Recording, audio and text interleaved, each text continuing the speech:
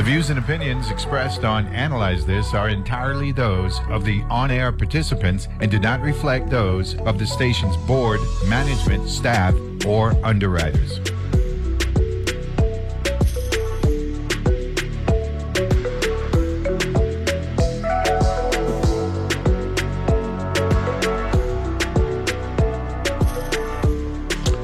And we are back here on Analyze This. Yes, here we go. Good morning.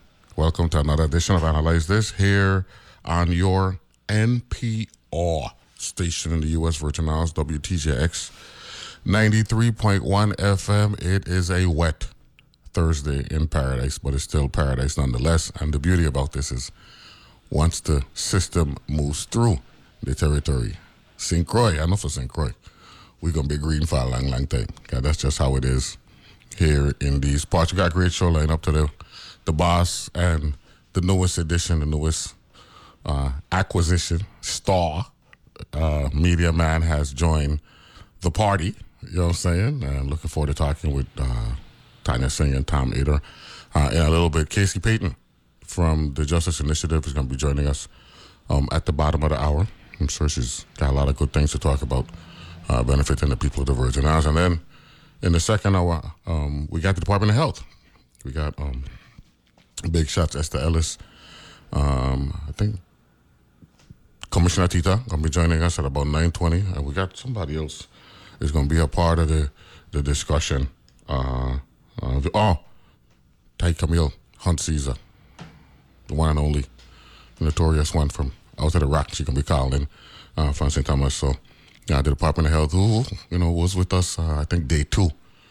We always look at them as the part of the validation of Analyze This, the idea, the OG, the idea of one Tanya Singh.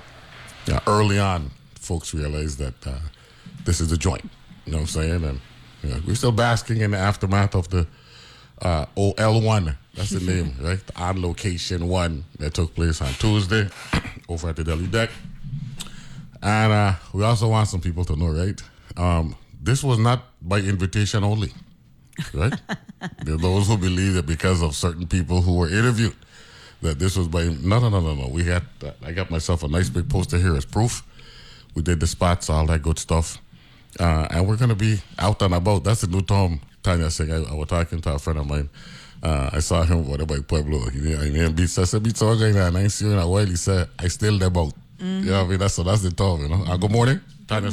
Good morning to you, Neville. Good morning to your listening audience. Without a doubt. And I'm going to yield to you so you could introduce the newest acquisition to the team here on at the Virgin Islands Public Broadcasting System. Oh, well, thank you. The last time I was here, which was not too long ago, you asked me what I had on the horizon, and I was like, I'll let you know soon. Mm-hmm. And as you know, everyone knows the Avis closed, and we jumped at the opportunity to hire the Avis's St. Croix Bureau Chief, Tom Eader, and he started on Monday.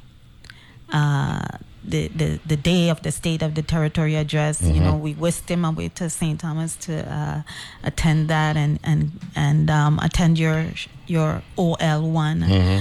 On Tuesday. And I'm just so proud to have him here. And he wrote his first article for us yesterday that you can get on the newsfeed.wtjx.org.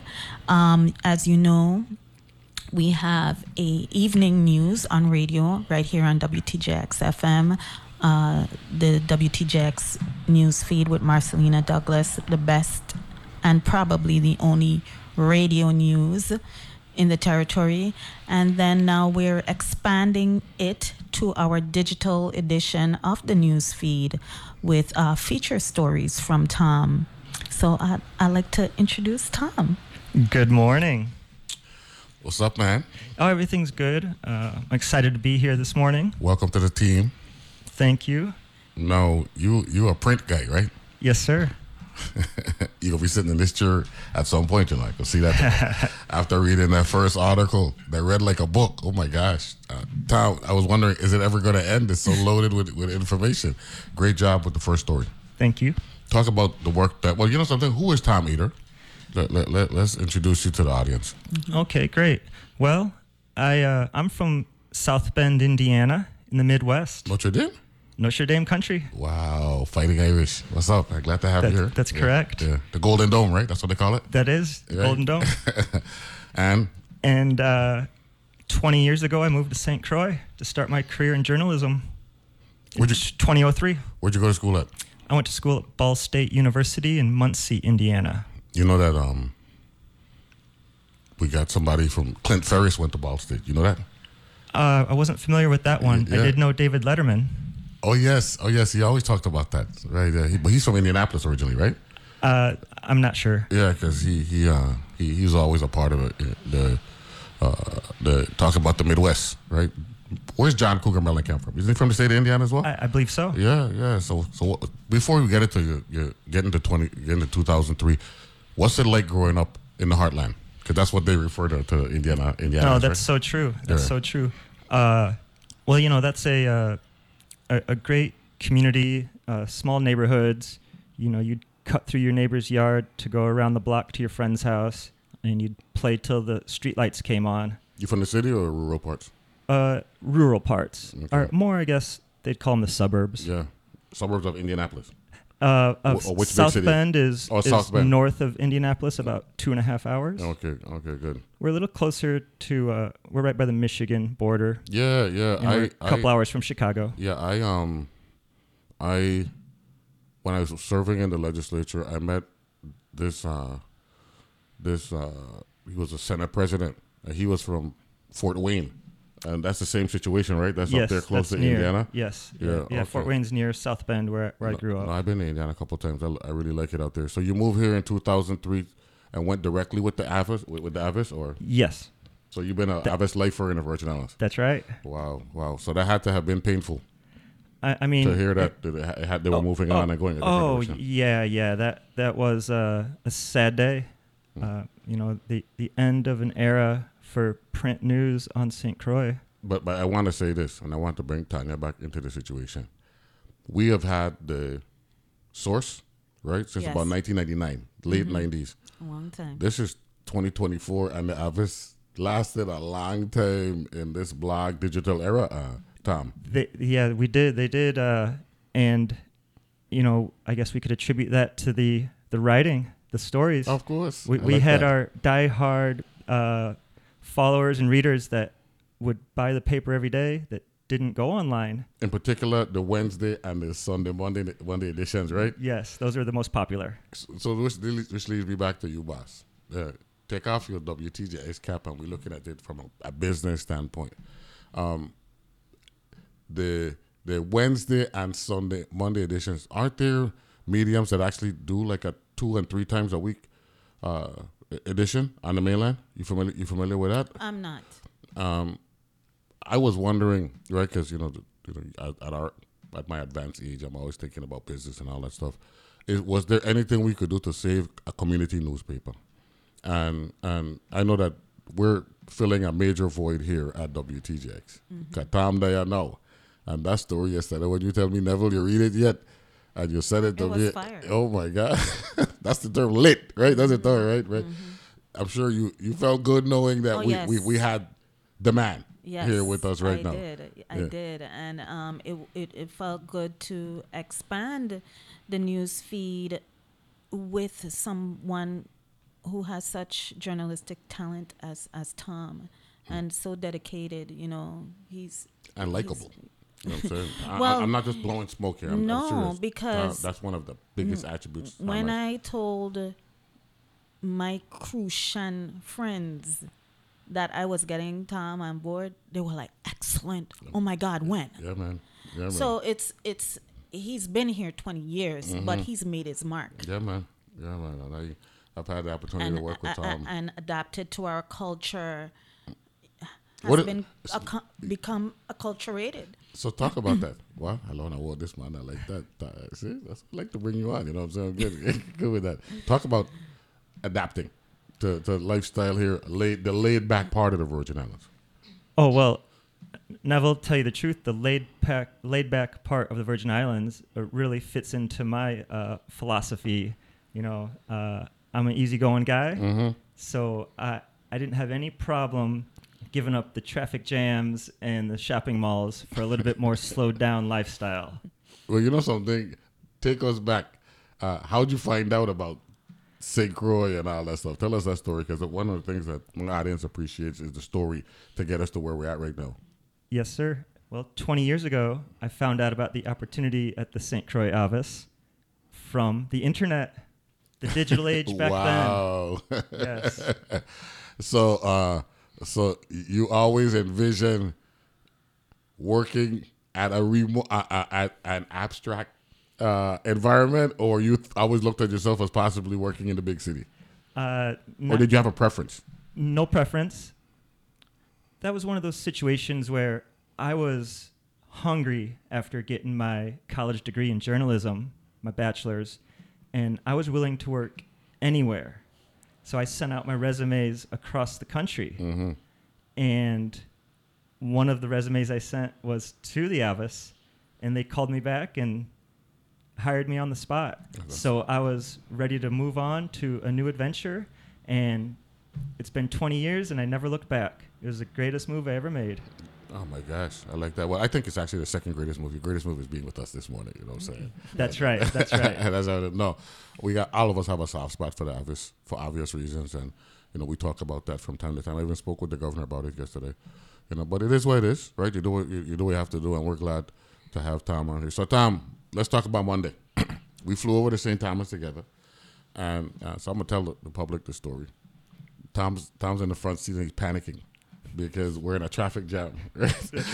And we realized... what time was your flight? We leave at like 5:50, right? Okay. And fly the wheel for the first time, you know what I mean? So it was nice. So we get over there, and so Tom has his bag, so we're gonna go check in, and then I come back down to the legislature, and then Tom realized, no, I got work to do.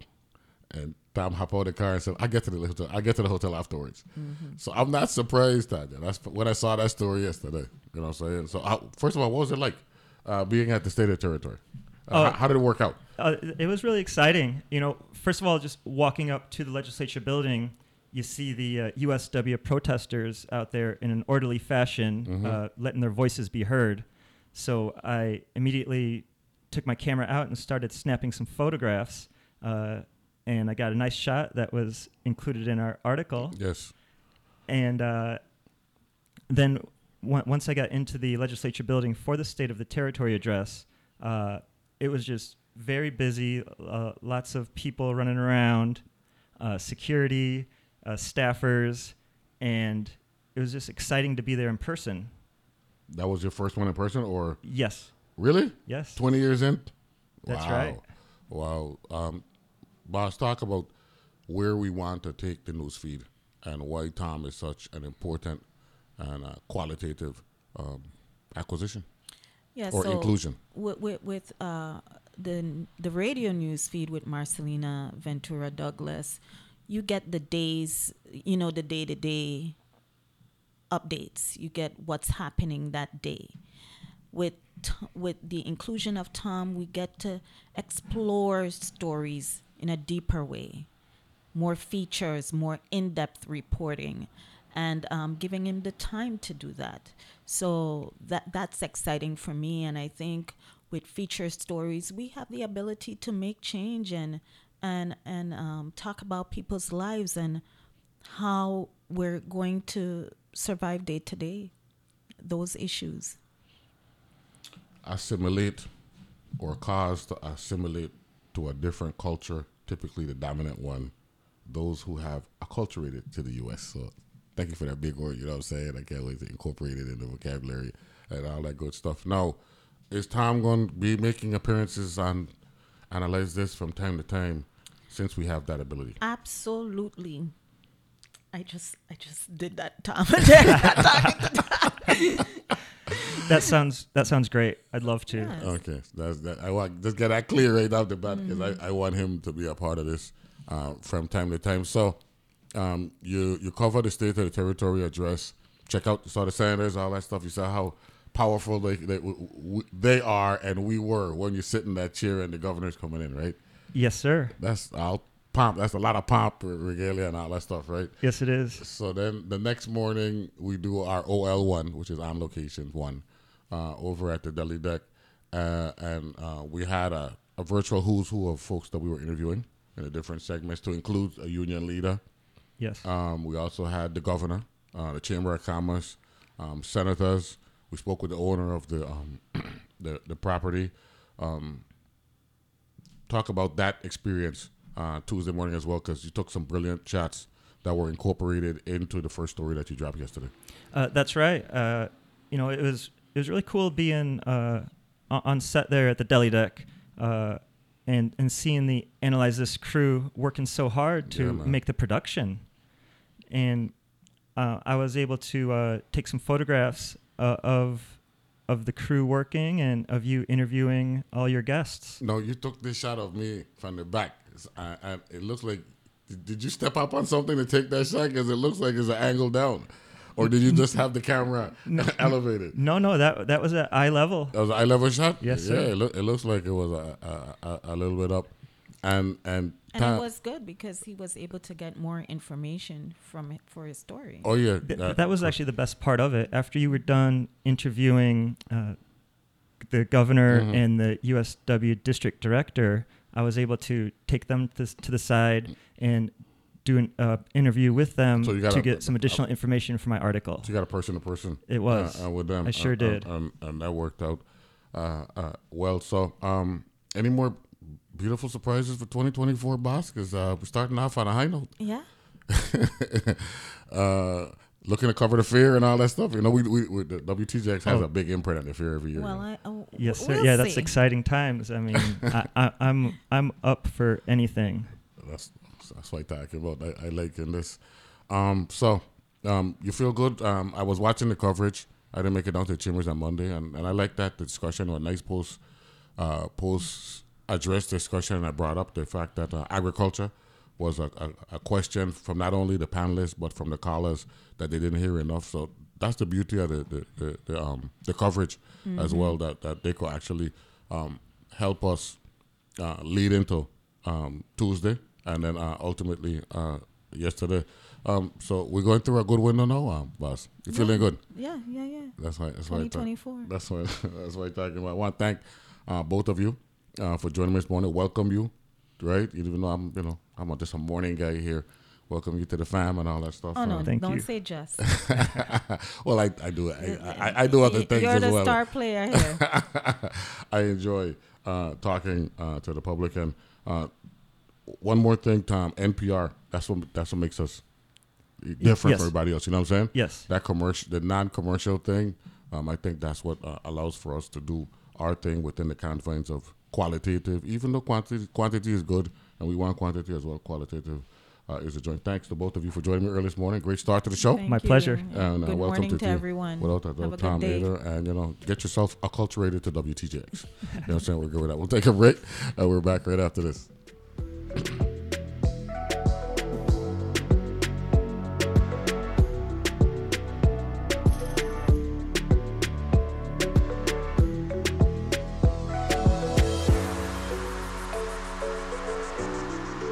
Opportunities at Bank of St. Croix. Bank of St. Croix offers CDs for education, homes, or vacations. Bank of St. Croix has 2 locations, one in Gallows Bay at 340-773-8500 and one in Peters Rest at 340-713-8500.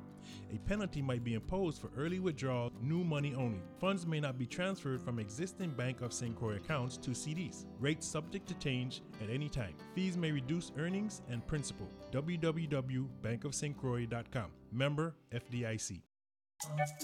Music can be an incredibly personal experience. A song can inspire you, it can comfort you, it can make you feel understood, it can even take you back to a specific moment in your life. And it all begins with the artist. Join me, Raina Duras, as I get personal through in-depth interviews with your favorite musicians and find out where those songs come from on World Cafe. Weekdays at 10 p.m. on WTJX FM 93.1. Saturday mornings, we're here for you with Weekend Edition. 2 hours of news, interviews, new music, new books, rattling good stories, interesting people, challenging analysis, laughs, air shows, and donkey rides for the kids. So come along with us. Weekend Edition, Saturday mornings from NPR News. Weekend Edition, Saturdays at 8 a.m. on WTJX FM 93.1. With so much going on, it can be hard to keep up with who's doing what and why. I'm Aisha Roscoe, host of Weekend Edition Sunday, letting you know whether it's news from across the country and the world, or a deep conversation about a novel, movie, or music, we got you. Grab your coffee or your earbuds and tune in to Weekend Edition from NPR News. Sundays at 8 a.m. right here on WTJX FM, your NPR station in the Virgin Islands.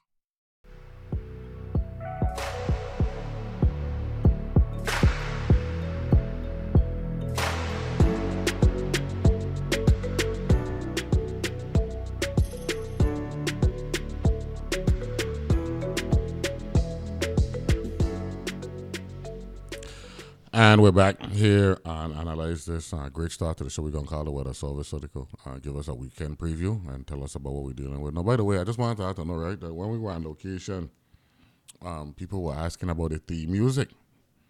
And I tell them, yo, one of our engineers was the one who selected this. And you know, because early on, we were using La Raza, right, for Kid Frost. Right, doom, doom, doom, doom, doom, doom, doom, doom, and then once we made the commitment that we were going to do podcasts and all that stuff, we had to find, you know, another theme song. So, you know, when everybody know this, you know, when this come on, right, it's 8 to 10 education and learning, and I guess some enlightenment in there. But for the most part, we want to be more knowledgeable about our run-ins, not limited to government. You know, Thursday, we like to do Arts Thursday as well. So, you know, we do a number of things. We got a nice cross-section of topics that we deal with. So, what we're going to do, before we bring in Ms. Casey Payton from the Justice Initiative at the bottom of the hour, we're going to talk with the Weather Service, find out how much longer we're going to have this, you know, weather here that's greening up the territory. Good morning. Who am I speaking with out of Puerto Rico this morning? Hi, Lee Ingalls. Lee, how you doing? I'm doing well. How about you? I'm doing good. So we're gonna be green for like the next 2 weeks. A lot of rain here. Is it raining down? Is it raining down in San Juan as well? Yeah, we had shower activity yesterday as well and today. But the good news or the bad news, I don't know the way that we want to see this, but the shower activity will decrease during the day. You know, the frontal boundary that is affecting the area is moving southward into, you know, out of the region. So all the moisture and the cloudiness associated with this, it should be diminishing by the day. And after that, we're expecting a slightly drier air mass moving into the region again, resulting in mostly clear skies with some passing showers, especially across the northern areas of the islands because of the northeast winds across the region, but not as frequent showers as we saw yesterday and today. So you're saying the system that we're dealing with now is traveling from northeast to southwest? Now? That is correct. Yeah, it's a frontal boundary that is being pushing by the northeast wind flow, resulted from the surface high pressure across the Atlantic. That's why the front is moving southward. Started like yesterday in the morning. We saw the increase in the shower activity, especially first across the St. Thomas in Puerto Rico, and by mid-morning into the afternoon hours, we saw the shower activity starting in St. Croix as well. And we have been under frequent passing showers during the whole night, and including the morning hours across all the islands. But as I mentioned before, this moisture is supposed to be out of the region by today, some point, as the day progresses. Lee, the rain, I'm telling you, as someone who lives on St. Croix, the rain on St. Croix started last night. It started yesterday evening. And it was throughout the night when I woke up this morning. I actually woke up into the middle of a shower, but it is starting to clear right now, though. I'm seeing that. Yeah, exactly, because the heaviest part for St. Croix, it was exactly yesterday evening when all the moisture, the bulk of the moisture for St. Croix Island was expected. Because remember, St. Croix is just south of the Puerto Rico. It's not too south, too far away from the island, but it's like the last island. Yeah. So that's why it started to affecting first St. Thomas and then Puerto Rico and St. Thomas and then St. Croix. Yeah, I'm looking at the radar right now, and it will clear by late morning, midday. It looks like it's going to be clear here on St. Croix, but there will still be some rain over St. Thomas and St. John and the British Virgin Islands. Yeah, it will continue. I cannot say that it's not going to rain at all because the chances are there because of the windy conditions. Probably you saw we had most of the. I think it was Wednesday, Tuesday night, Wednesday, that we have pretty breezy conditions and wind gusts across the coastal areas, and that windy conditions will prevail at least for today and some point tomorrow. But the peak of the event was yesterday and today. So those wind conditions will continue to drag, fragmented moisture from the Atlantic, and that will continue to create the chances for shower activity. But it's not going to be as frequent as we saw you guys the evening as the Puerto Rico Sea yesterday with the amount of shower. You had heavy showers in Puerto Rico yesterday? Yeah, it was like a light to moderate in some places. We had a heavy showers, but it was like a isolated few strong showers because of the stable conditions that we have right now. Although we have the moisture at the surface, we still have in the mid-level ridge that is, inhibit the vertical development of the showers. And on top of that, we have the windy conditions. So showers were strong but moving fast, and rainfall accumulations were minimal. Although we have like almost an inch for the eastern sections of Puerto Rico because of the frequent showers, but the shower activity don't resolve any flood threat across the island. Not even were reported. We didn't receive any report of flooding or ponding of water during yesterday. So once this system moves through, we're gonna have a dry air mass. You said beginning this afternoon, this evening, and that's going to last for how long?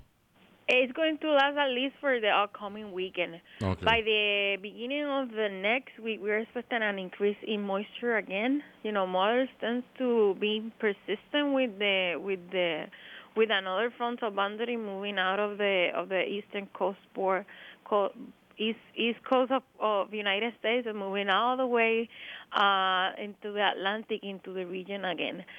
Probably at that point we might have some instability at the upper levels.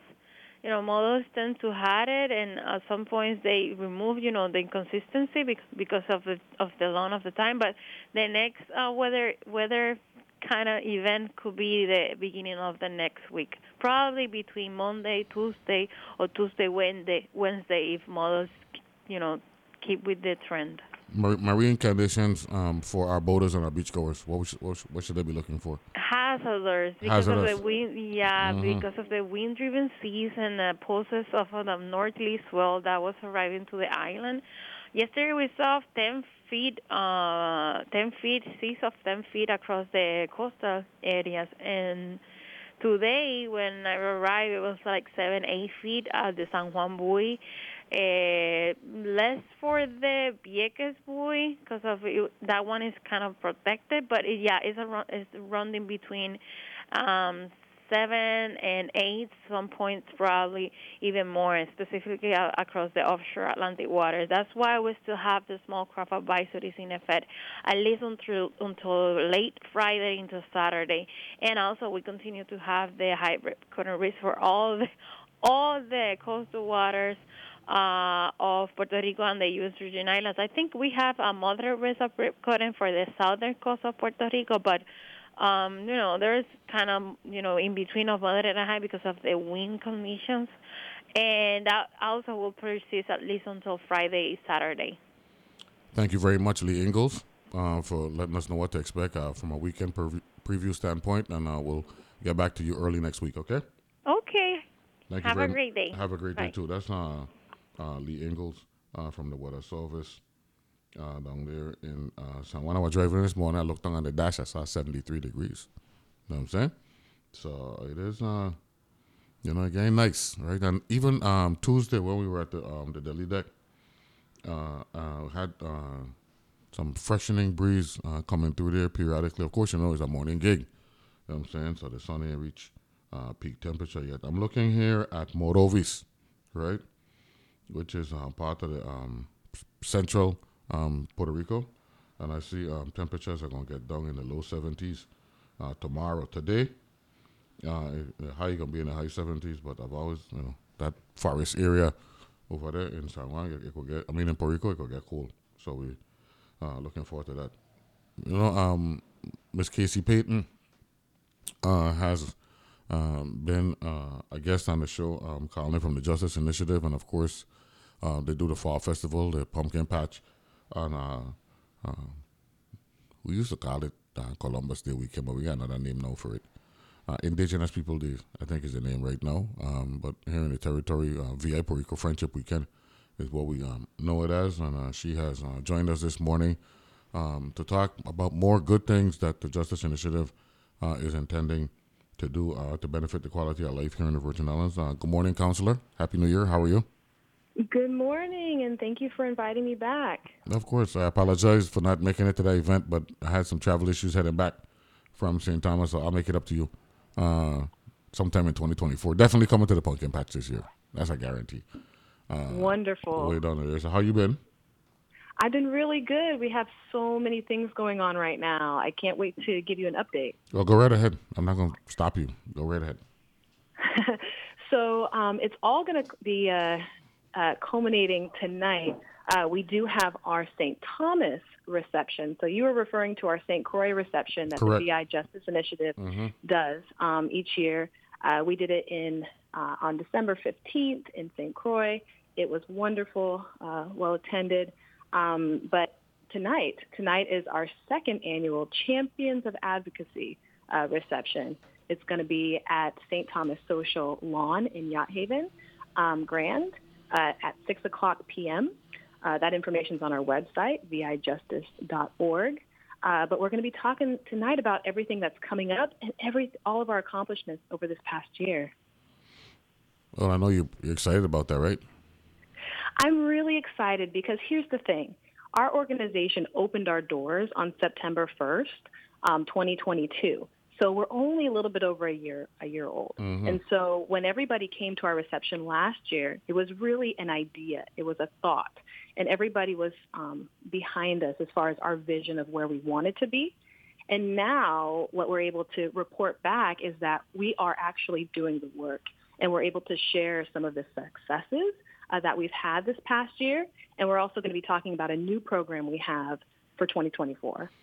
You going to be testifying today in the legislature? I am. I have a very busy day today. Yeah. Tell us about what legislation you'll be testifying on. Absolutely. So our first program that we have, it's called the Clean Slate Program. And it's all about helping people in the Virgin Islands who have an arrest on their record or maybe a misdemeanor conviction that the law allows to be taken off of their record through an expungement process.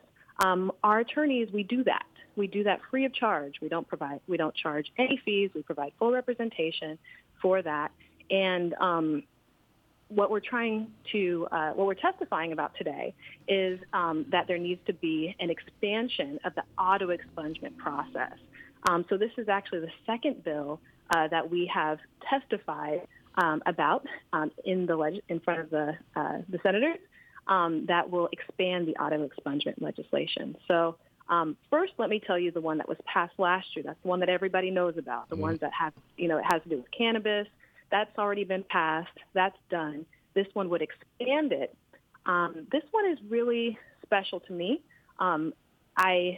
I love doing constitutional law, making sure that people that nothing happens to people that's unconstitutional. And so in the Virgin Islands, something that I was noticing when I was a public defender was that a lot of times when a court found that a person was arrested and the police officer did not have probable cause, they did not have a constitutional right to arrest that person, I was noticing that those arrests were staying on people's background checks forever. There wasn't a process in place to remove them. And so what this legislation, this is Act, I believe it's 8680, what it does is it makes an automatic process for if you were in that case where a police officer arrested you and then the judge found, you know what, there's no probable cause for that arrest. It was an unconstitutional arrest.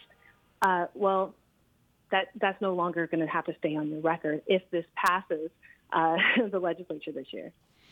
Now, for those who have never testified before the legislature, and tell the public what it's like stepping into the chambers and being there, and senators asking questions, mostly germane, but there are times when you might get a non-germane question. What's that experience like from a testifying standpoint? I've never done that. I've been on the other side.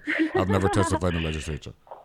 So, you know what? We're all going to be walking through this experience together for the first time, because last year when our organization testified, we had one of our special advisors, one of our seasoned attorneys, do the testimony. And when we testified before the Committee on Homeland Security, Public Safety, et cetera, and Justice, last year, we had the same special advisor testify. This is my first this is your first go around. This is my first time going through. I've sat in the audience, but now I'm going to be at the table with those questions. And so I'm hoping that my nerves will be still. So this is your maiden appearance as a testifier in the legislature? It is. And let me give you accurate information. So this bill that I'm going to be testifying is Bill 35-0178. What it does is it will amend Title V, Virgin Islands Code, Chapter 314, to allow for the automatic expungement of charges on a person's arrest record upon a finding by a judge that the arrest lacked probable cause. You know, I got to get my notes in front of me when I'm coming in front of the legislature today. No. That's how you should be. You should be as prepared as possible. Have they told you at what time you're going to be testifying, so those who are listening now can look out for you? So it's a little tricky because this is the last thing on the agenda, and I'm going to be following along just like everyone else. But Senator Neville James, who is championing this legislation, he said probably around 3. Okay.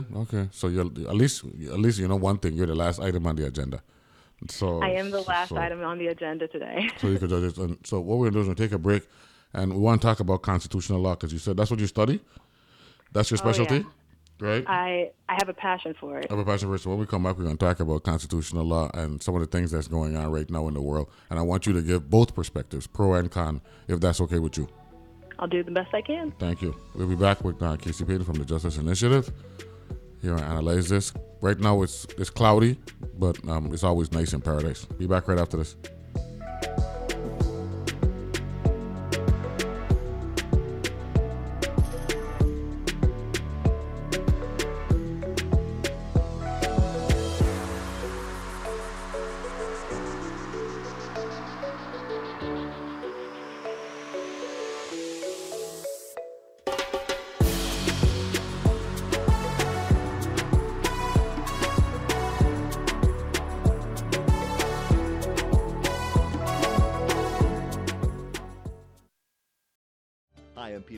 You spent the week listening to the news. Don't you think you deserve to show off what you've learned on Wait, we give you a chance to impress your friends with your knowledge of international incidents, political gaffes, and the latest advancement in German nudists. You'll be the life of the party. Or the death. Either way, you'll make an impression and you can thank Wait, Don't Tell Me from NPR. Saturdays at 1 p.m. and Sundays at 2 p.m. right here on WTJX FM 93.1, your NPR station in the Virgin Islands. Sometimes you need a moment to just step back, relax, and listen to your favorite song. I'm Raina Duras, and on the next World Cafe, maybe I can help you find something new to love, or maybe remind you of something you've been missing. There's so much music out there to enjoy, so take a moment, take a breath, and tune in to World Cafe. Weekdays at 10 p.m. on WTJX FM 93.1. So I spent the past year trying to figure out what news designed for 21st century humans might look like. One of the things that really stuck with me was that we now know that humans actually need hope to get up in the morning. And I don't think as a journalist I ever thought about it that way.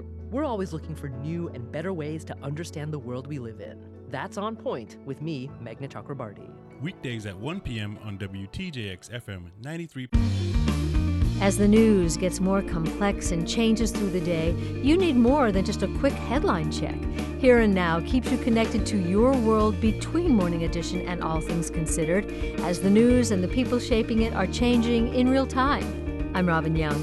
Follow along on Here and Now, NPR News weekday afternoons. From 2 to 4 on WTJX FM, your NPR station in the Virgin Islands.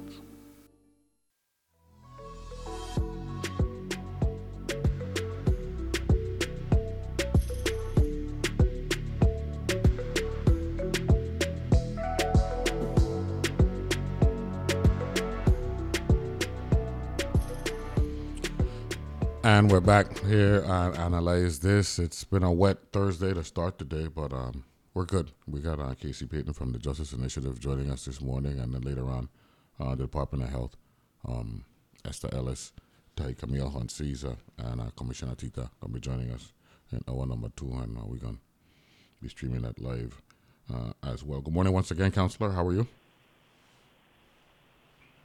Good morning, Counselor. How are you? Good morning again. I'm good. Thank you. Good. So, first of all, define constitutional law. So there are rights that are protected under the U.S. Constitution. And basically, when you're talking about constitutional law, you're talking about attorneys who are passionate about making sure that those rights are upheld. There are nonprofit organizations that devote their time to that. One would be the ACLU. They devote their time to freedom of speech. But it's just a specialty in law that some people are, find themselves drawn to, like myself. Now, when I first became a senator, I got elected in 2004. We had our orientation.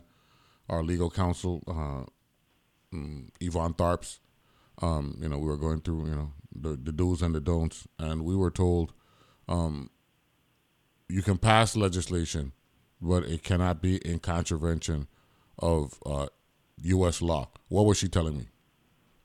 Break that down. Break that down for the lay people. So it basically means that you can't make a law that violates the U.S. Constitution. That is more powerful than lawmakers. And so if you have a law that, say, prohibits somebody from doing something, and there's a right that the person can do that exact thing under the Constitution, then that law would be unconstitutional. No, the Constitution, right, has been amended. Yes. Hundreds, thousands of times since the Founding Fathers, to include our own Alexander Hamilton, adopted the Constitution back in the late 70s, right? Late 1770s. Yeah, and so something that's important to notice is that most states have, they have their own constitution. But we've talked about that on the show before. Yeah, that's where we go. That's where we're going again. Yeah, you're going this way. Yeah.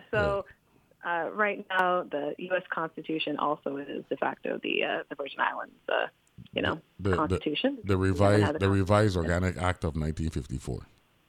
That's right. You know about it. Okay, good. So we had this conversation a couple of weeks ago, and I want to bring up something that H. Hannibal O'Brien. You met him? He's a counselor from over here. He's a public defender. And, yes, I used to work at the public defender's office for 2 years. That's what I'm talking about, right? Mm-hmm. And so we're talking about why a constitution is important, and he was listening. He wasn't a part of the discussion, but he texted me and he said, a state/territory can provide greater than the U.S. Constitution. It just can't provide less. What was he telling? Yes. What was he telling me? That's correct. So the people of the state, the territory, can decide that there are additional protections that are important to the state or to the territory so you can provide additional rights, additional protections that basically expand on the U.S. Constitution. You just can't make it more restrictive than the U.S. Constitution. I like that term there. I like that term, restrictive. You said, please see the cases, read Puerto Rico. Notwithstanding Puerto Rico having enacted a constitution, they have lost the ability to govern themselves.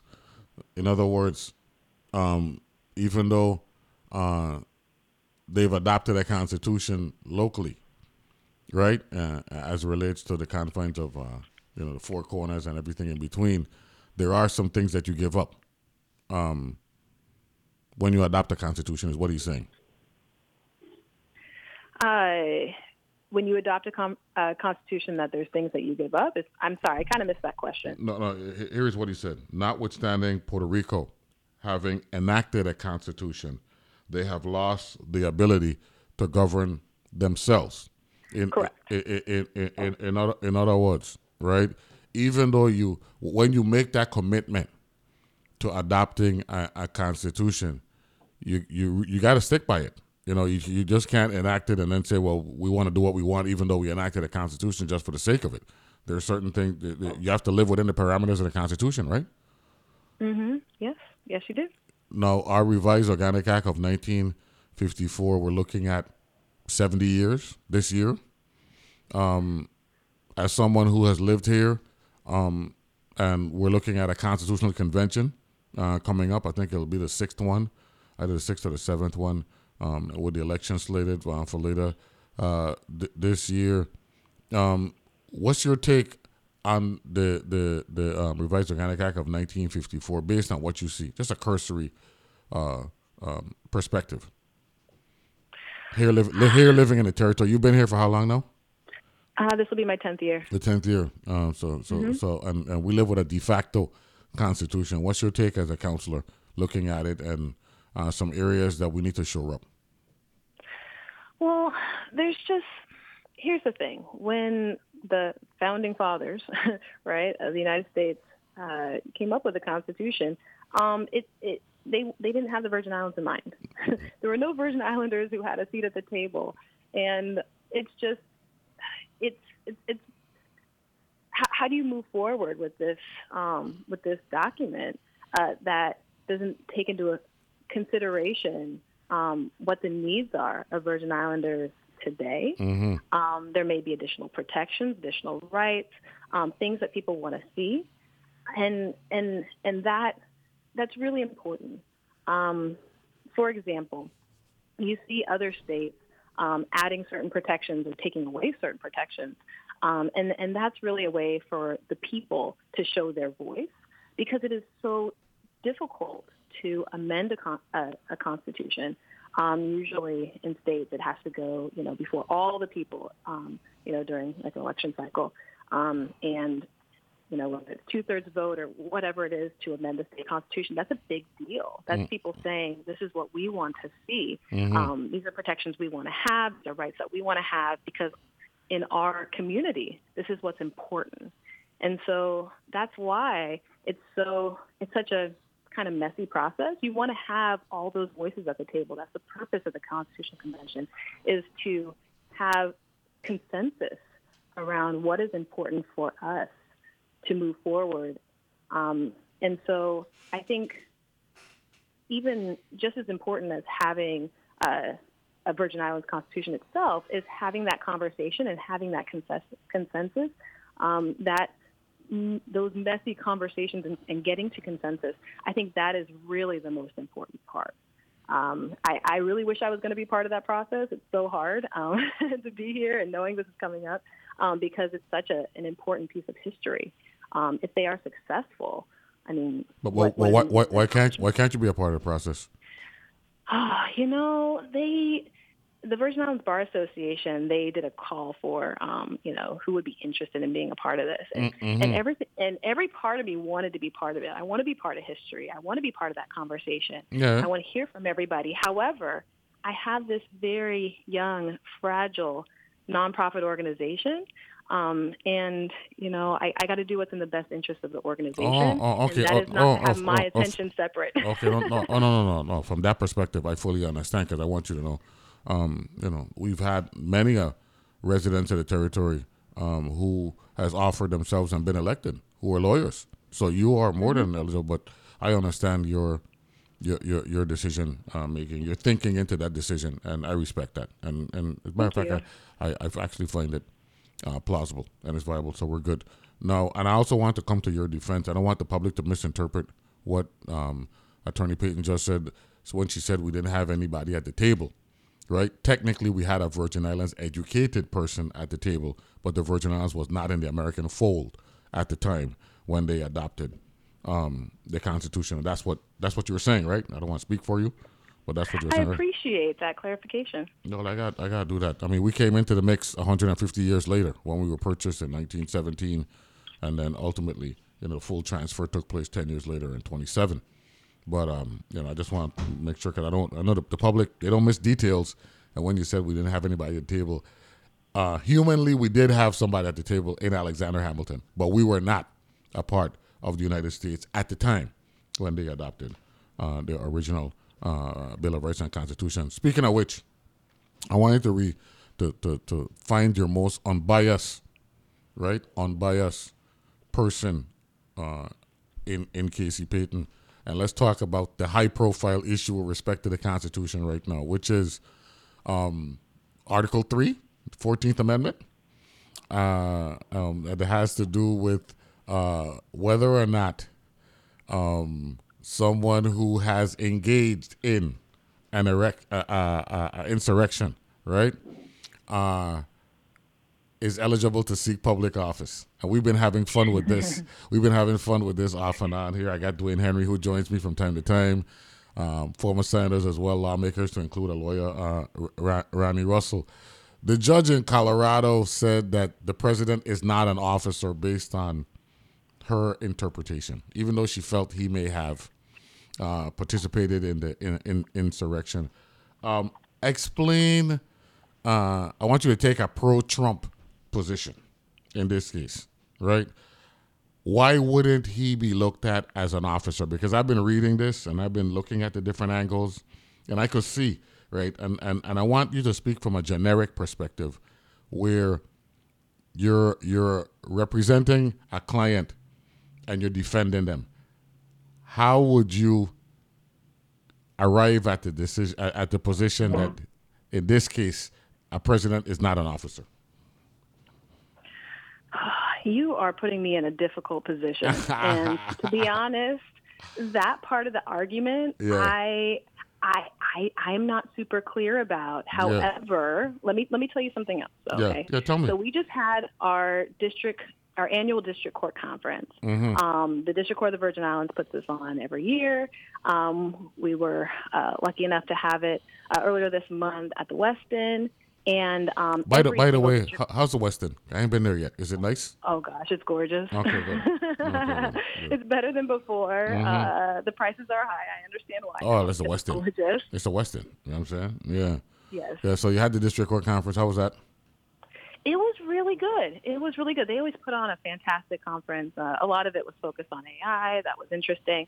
But every single year they've had this professor. He used to teach at University of California, Irvine. He's now at UC Berkeley, at Berkeley Law. So that's your thing. That's your thing. That's out there at your neck of the woods. I did graduate from UC Berkeley undergrad, not the law school. But I do understand the kind of caliber of professors that they have there. It's amazing. So is Professor Chemerinsky. Well, let me rephrase the question. What makes a topic like this so delicate yet so educational? How about that? So I kind of want to say a little piece of what he said at this conference, because it was great on it. Yeah. So he does a rundown of all the Supreme Court cases, U.S. Supreme Court cases that have been decided over the past year, that are coming up this year, and he really touched on this. And it wasn't necessarily on the pros and the cons as far as what the law itself says, but it was more of the impact that the Supreme Court could have on this particular case and cases arising in the future. And so he was asking us to follow this. I think it's going to be argued on February 8th. February 8th, correct. I think, yes, okay. But he was saying, if the Supreme Court takes it up, they can make a universal decision for the whole country. However, if they decide not to take it up, well, then what's going to happen? Is every individual state going to decide on their own whether they're going to allow, him on the ballot? And what would be the ramifications for that? Not just for this case, but in the future. That's right. And so, but check this out, right? One of the things about what's coming up on February 8th is we have a Supreme Court justice who ruled on a matter similar to this in Colorado when that justice was on the 10th Circuit Court of Appeals as it relates to state rights and their ability to disqualify somebody from running for the office of presidency. So that's what, that's when we hear what's the phrase, the world is a cycle. Everything is cyclical, right? And Justice Gorsuch at the time, right? There was a man who was not born. His name is Hassan, and the case is Colorado versus v. Hassan. Hassan wanted to run for president, but one of the three requirements is that you have to be a natural-born U.S. citizen, and he wasn't born here. And so the state disqualified him, and Justice Gorsuch, as a circuit court judge, said the state had the right to do that. So it's going to be interesting to see how that plays out. It is. But it just also tells us just the power of these cases going to the Supreme Court. Not just this case, but lots of other cases we see that make, Dobbs v. Jackson is a perfect example, and how it's impacting politics as well, and economics, right? It is.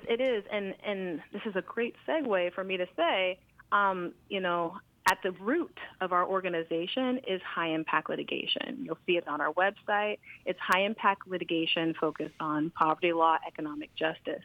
And high-impact litigation is just that.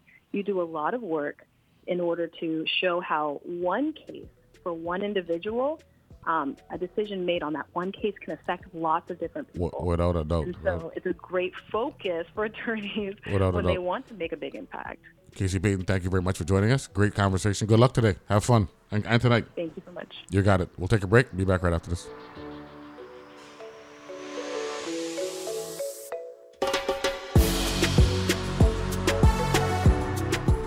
The views and opinions expressed on Analyze This are entirely those of the on-air participants and do not reflect those of the station's board, management, staff, or underwriters.